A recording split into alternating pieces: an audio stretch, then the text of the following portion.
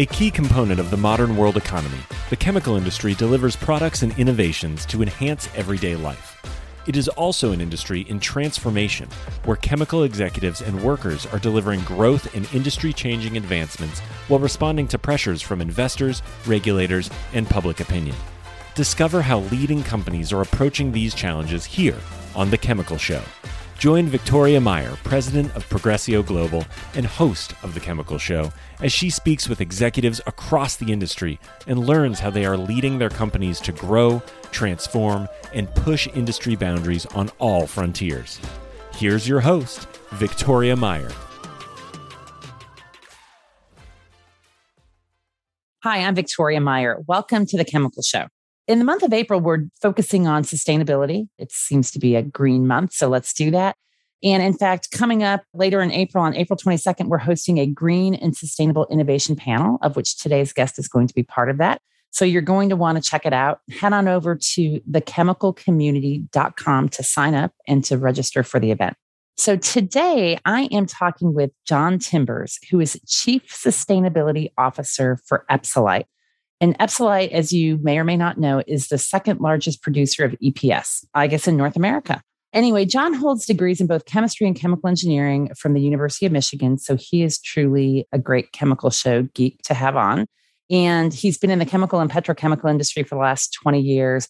And over the last 6 or more years has been really focusing on innovation and sustainability.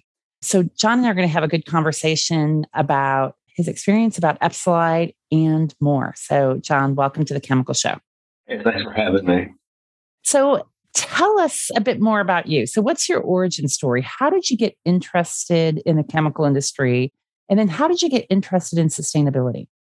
I wonder if there are people out there that just knew from 10 years old exactly what they wanted to do and they became chemical engineers. I haven't met one yet. So, there were two very separate paths that kind of merged to get into this space. One was I liked sustainability. I kind of was interested in, from a young child, recycling and sustainable forestry and things. And then separately, I enjoyed chemistry, which I guess is strange. But then the two merged at some point in my career, and it just was a great fit for me. Maybe I'll tell you a little story about how I got into sustainability, because I like to give a shout out to my fourth grade teacher, Mr. Gilzo.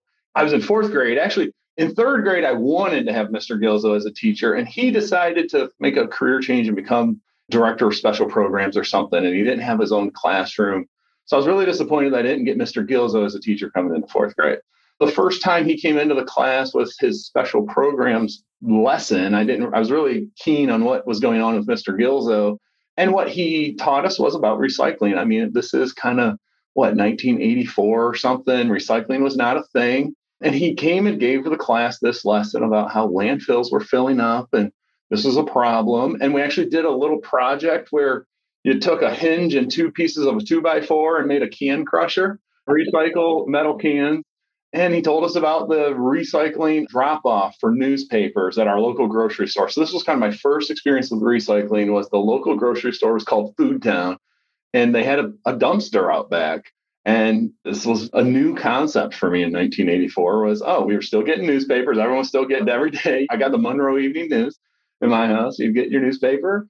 And we had to drive 11 miles to drop the newspaper off. But I was really influenced by Mr. Gilzo's lesson about, the landfills are filling up and this is not going to be sustainable. And so I go, and there's this recycling thing, right? I go home and tell my dad, who we lived out in the country, right, that, hey, we need to start recycling our newspapers. My dad, who's born in 1948, right, his idea of driving 11 miles into town to drop off our newspapers was absolutely ridiculous. Actually, to this day, my dad kind of would still call me kind of that tree hugger, environmentalist who wanted to recycle the newspapers when he was in fourth grade. And so we came up with a compromise, which was we wouldn't drive into town to recycle the newspapers, but we did go into town every Sunday to go to church. So if you save up the newspapers all week long, when we go to church, we'll make a stop by the Food Town parking lot and recycle the newspapers. And honestly, that was how I kind of got into recycling and being concerned what the impact was on our planet for all the things that our economy is doing. That's interesting. I do remember my parents recycling newspapers, and the Boy Scouts used to pick it up. So they would bundle up, and I grew up in the Chicago area. And again, always newspapers in the house because that's how people got their news. And they would bundle them up and the Boy Scouts would pick them up. So that was interesting. Newspapers is probably the start for a lot of people in terms of where recycling began. So how'd you get into the chemical industry? I know you worked for Dow for quite a while. What brought you into that universe? Again, it's not that I really knew what this universe meant. I was in college and I enjoyed my organic chemistry class, which not many people do, but I went to a counselor. I was at University of Michigan and I was thinking, I really didn't know the difference between chemistry and chemical engineering. And I went to my guidance counselor and said, I'm trying to figure out what to major in. Should it be chemistry or chemical engineering? He said, well, you could do both. And in hindsight, I really think that was some of the worst advice I've ever received. It would have been a much more straightforward path to pick one or the other. But he said, oh, and I honestly couldn't decide. So I did. I majored and got a degree in chemistry and a degree in chemical engineering. And I was at University of Michigan. I wanted to stay local. And Dow came to campus and did the recruiting thing. And I ended up at Dow. And I remember kind of going through this mental process of, okay, I'm really interested in sustainability and recycling and treating the planet well. I literally remember like my first day at Dow Chemical in Midland, Michigan, going, okay, now I'm sitting here working for Dow Chemical. And I made the decision in my head that I think I can do more from the inside than from the outside. I'm sitting here, one of the biggest chemical companies in the world. I can probably influence it better. I can probably optimize their furnace. I can probably improve their yields. I can probably reduce their waste and make a bigger impact as an engineer working on the inside than as an environmentalist holding a sign on the outside. And that was honestly my approach to chemistry and sustainability. That's awesome. I think that's true. And I think other folks that I've talked to on the podcast and elsewhere do make the point that in many ways, the chemical industry, inside the chemical industry, it's inherently sustainable. People want efficient processes. They want to use the chemicals, the power, the heat, the steam, whatever is generated at a manufacturing site. They want to use it efficiently and sustainability. And initially, it probably had to do with economics, but certainly those economics create the circularity inside the chemical industry that has allowed for a lot of sustainability. Now, of course, that's not always observed outside the chemical industry, which is maybe actually a really good transition to talking about Epsolite, because I know Epsolite has a pretty strong sustainability message that consumers would not necessarily appreciate or understand. So why don't you jump in and tell us more about Epsolite and where it came from and what you guys are doing? Okay. I think the origin story of Epsolite's interesting. So our president and CEO, Brad Crocker, had the idea. So I give him credit for believing that we could build a sustainable company centered around the styrene molecule. And I think Brad's open to a challenge and as a chemist. And I kind of share that belief. And that's why I enjoy probably working with Brad and with Epsolite is I do believe the styrene molecule is kind of the most misunderstood molecule in the economy. And it really is a sustainable material. There's a challenge. Let's build a sustainability focused company around the styrene molecule. And the foundation for our company is we're going to be legal, credible, ethical, and sustainable company. I think that's a challenge, right? So then Brad worked with a private equity partner, made the acquisition of a facility in Peru, Illinois in November 2020. Then we acquired Polysource in Ohio in May of 2021. And then Styrochem in Montreal in October of 2021. So kind of in the course of 11 months, made those three acquisitions and built the company through those bolt-on acquisitions to become the second largest producer of EPS in North America. The average consumer's experience with EPS is maybe through food service or disposable type of application. But in Epsolite today, 67% of our products go into durable applications. We've set the goal that by 2025, 80% of our products will go into durable applications. It's a little bit of a misperception, I'd say, in the consumer base that EPS is a single-use plastics and is in disposable applications, where really the growth in EPS is in durable applications like building insulations, like geofoam, safety helmets. And so that's kind of the foundation for our company is we're building off of that chemistry of the styrene molecule and targeting durable applications for our products. Interesting. When we think about EPS, expanded polystyrene, most people associate it, as you say, with food service products and styrofoam, which I don't believe is not your brand name, but people have tried to genericize it to that. And it's kind of got a bad perception, right? In the view that it's perhaps not recyclable, or it's the perception is that it's not recyclable, that it's not going to biodegrade, that it's bad for the environment. And obviously, and you've already shared that for you guys and perhaps across the industry, the majority of it goes into durable applications. But what do you wish people knew? Because I think even inside the chemical industry, there's probably a really strong misperception of EPS. Okay, so since this is a chemical industry podcast, I think I can get into the chemistry just a little bit here, okay? Sure, go for it. Don't over chemistry us, though. Okay. I mean, polystyrene is a very unique molecule. It's a fully amorphous thermoplastic. So thermoplastic means you can melt it and form parts repeatedly over and over. Fully amorphous means it doesn't have a true melting point. It has a glass transition temperature. So if you've ever been to one of those kind of glass blowing festivals or something where they heat glass up and they blow bubbles, glass doesn't have a melting point. It has a glass transition temperature. Polystyrene doesn't have a melting point. It has a glass transition temperature. So you can blow a bubble with polystyrene. And so a thermoplastic that you can blow a bubble with is a unique material. That's kind of what makes polystyrene unique on the molecular level from a chemistry standpoint. So how we leverage that is we can make materials that are 98% air.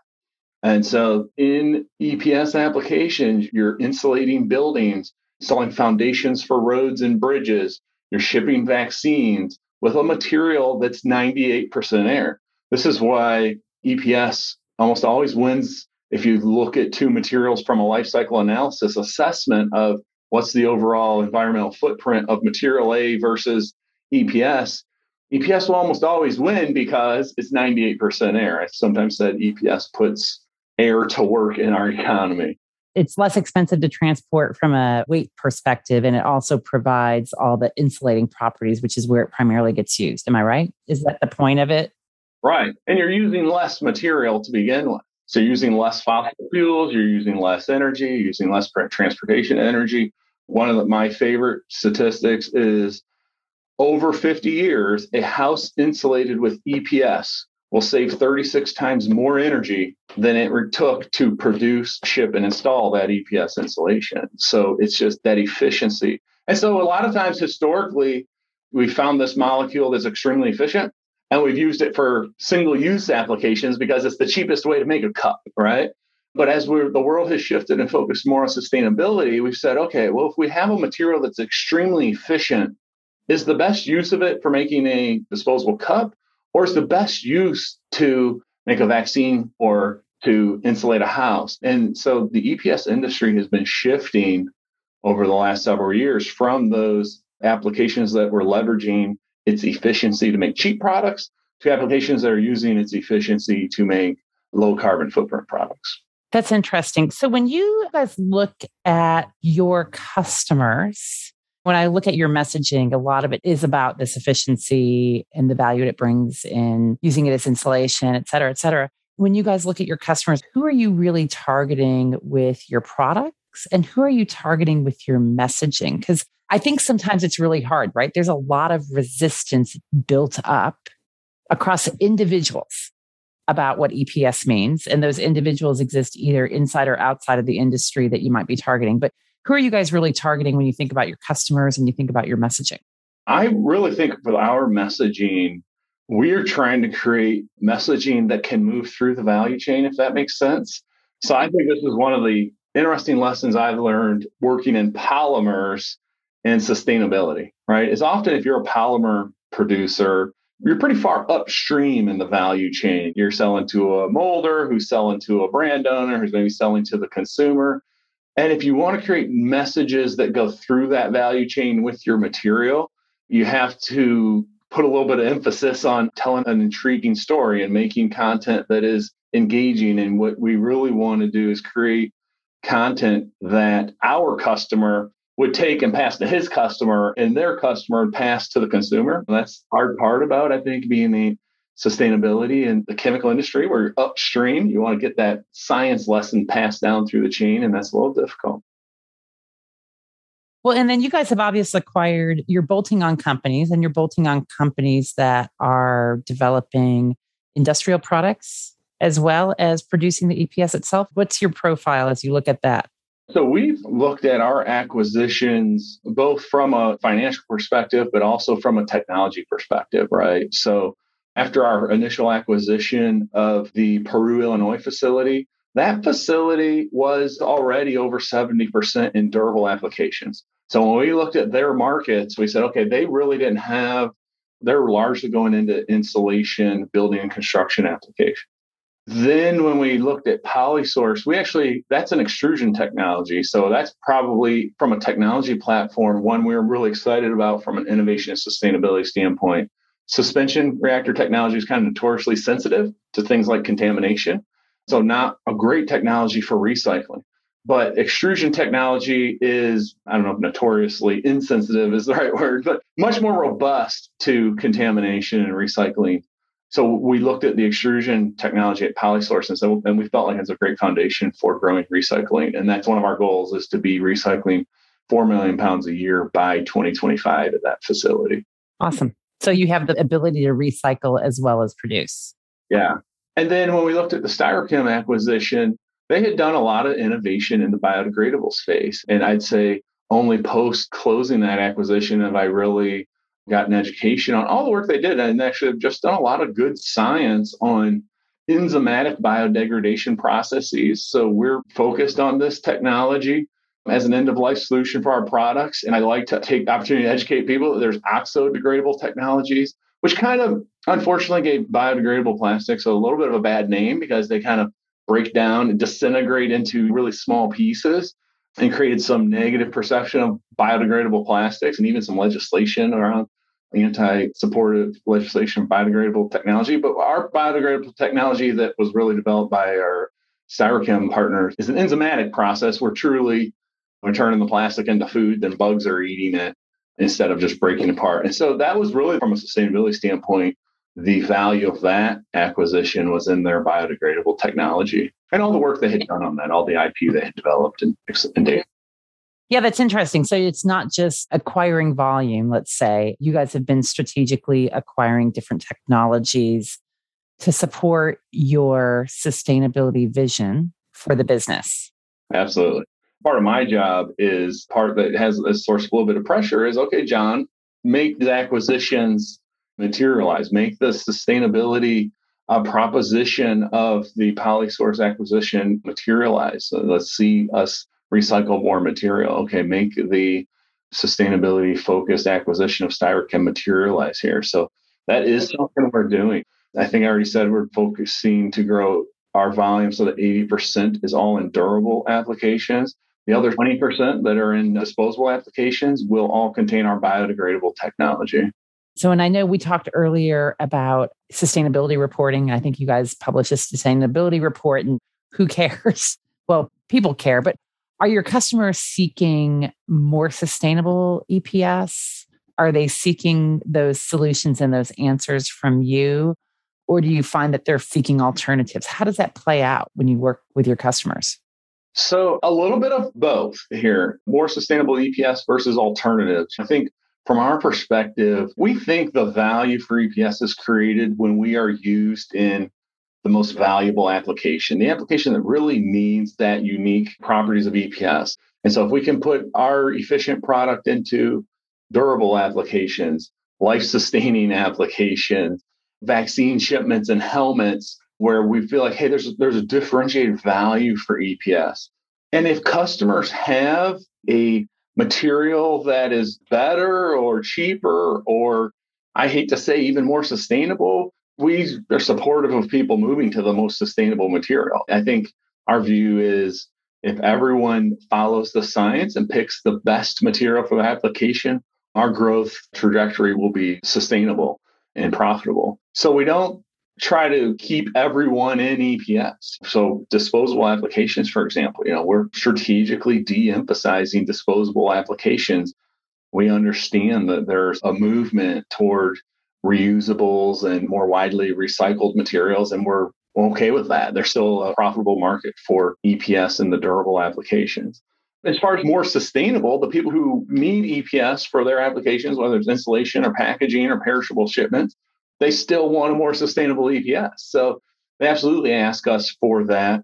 Again, it's a little bit of the story of as a polymer supplier, you're often upchain. So there's a converter or molder that's your customer. And then on the other side of that converter or molder, there's a brand owner, right? So it's often that brand owner that's really sending the request back to the molder, who sends the request back to the resin supplier. And that's part of the learning for me in working in sustainability in an upstream business is the request for sustainability is coming kind of 2 layers down, right? Game of phone tag, right? Telephone, where those messages gets passed up and the message gets passed down. But yeah, demand for more sustainable EPS is definitely coming from our customers. Well, and I think this is true when we look at sustainability and circularity overall. It does seem that the demand is coming from the brand owners, right? Because they're closest to the consumers. They've made promises to the consumers and to their stakeholders and shareholders that they're going to hit certain targets, right? Around circularity, sustainability. Everybody crafts it a slightly different way.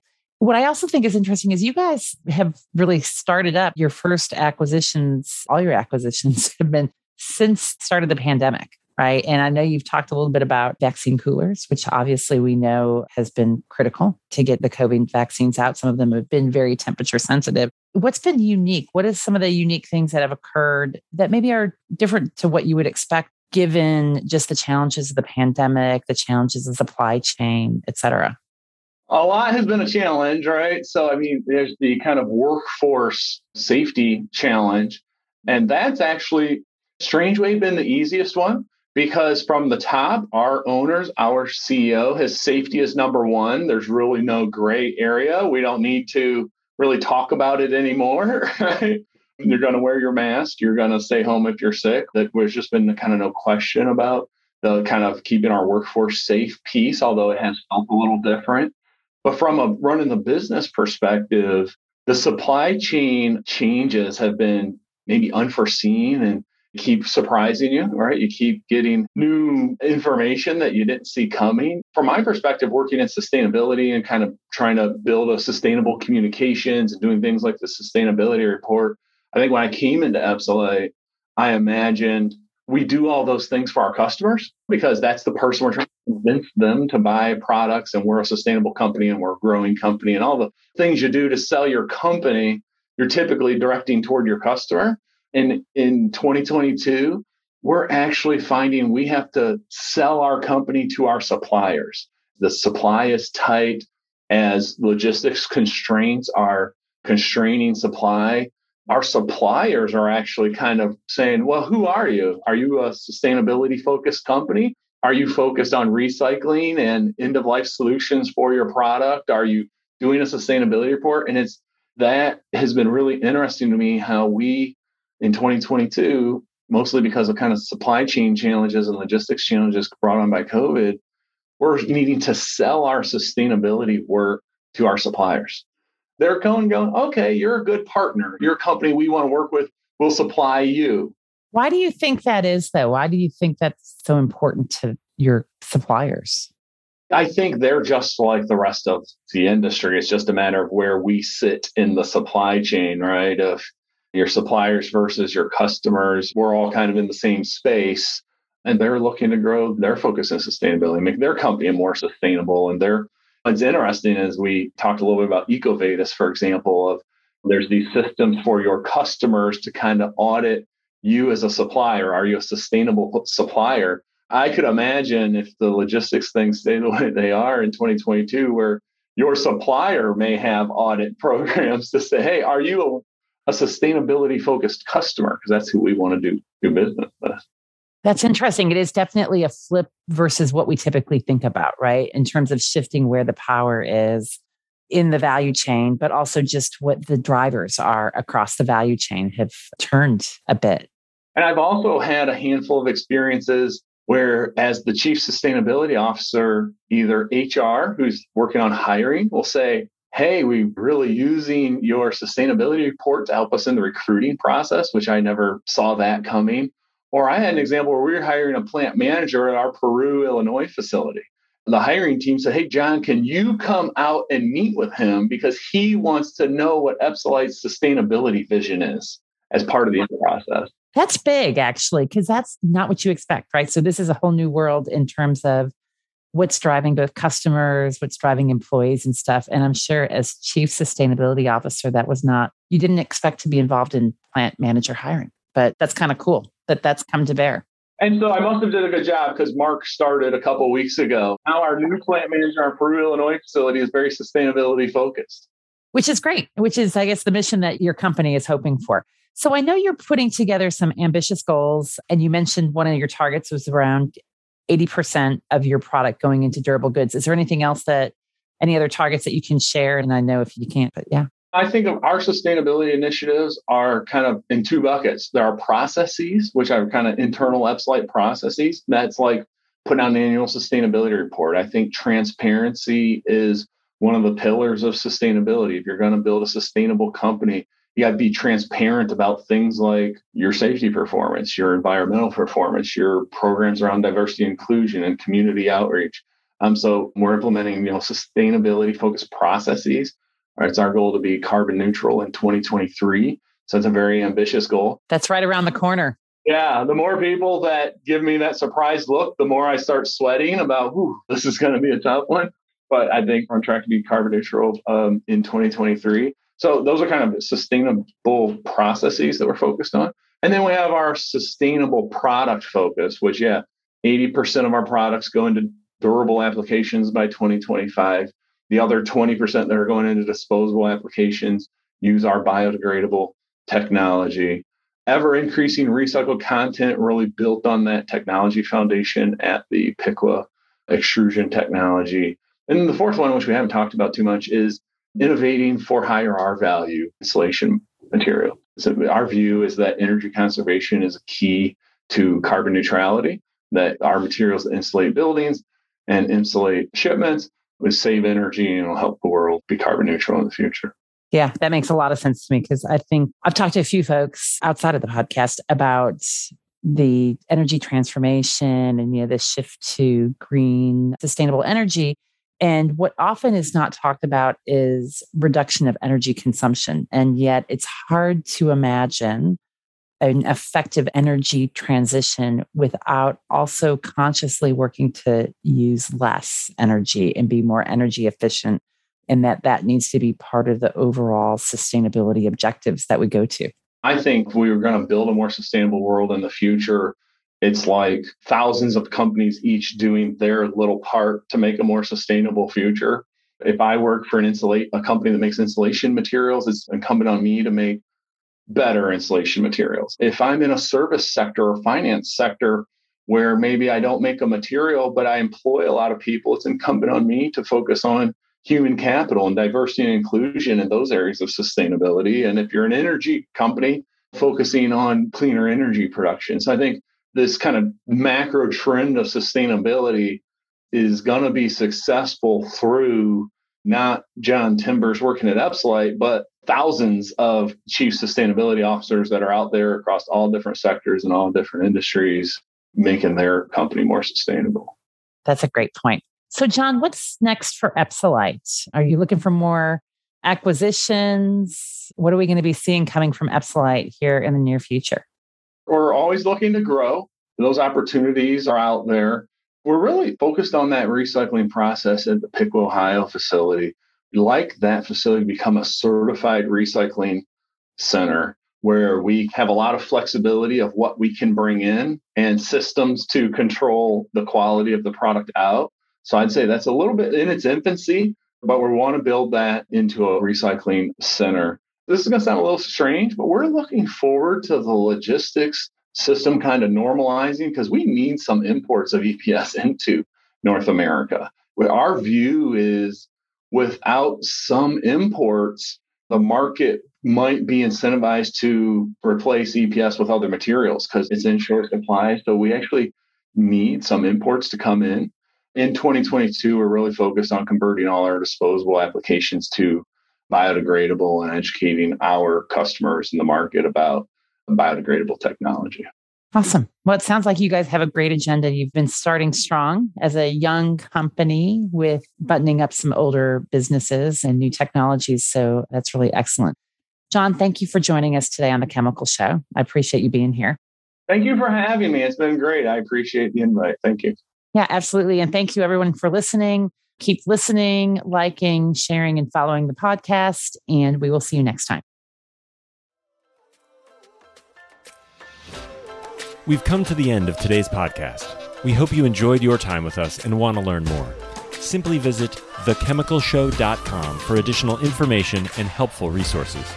Join us again next time here on The Chemical Show with Victoria Meyer.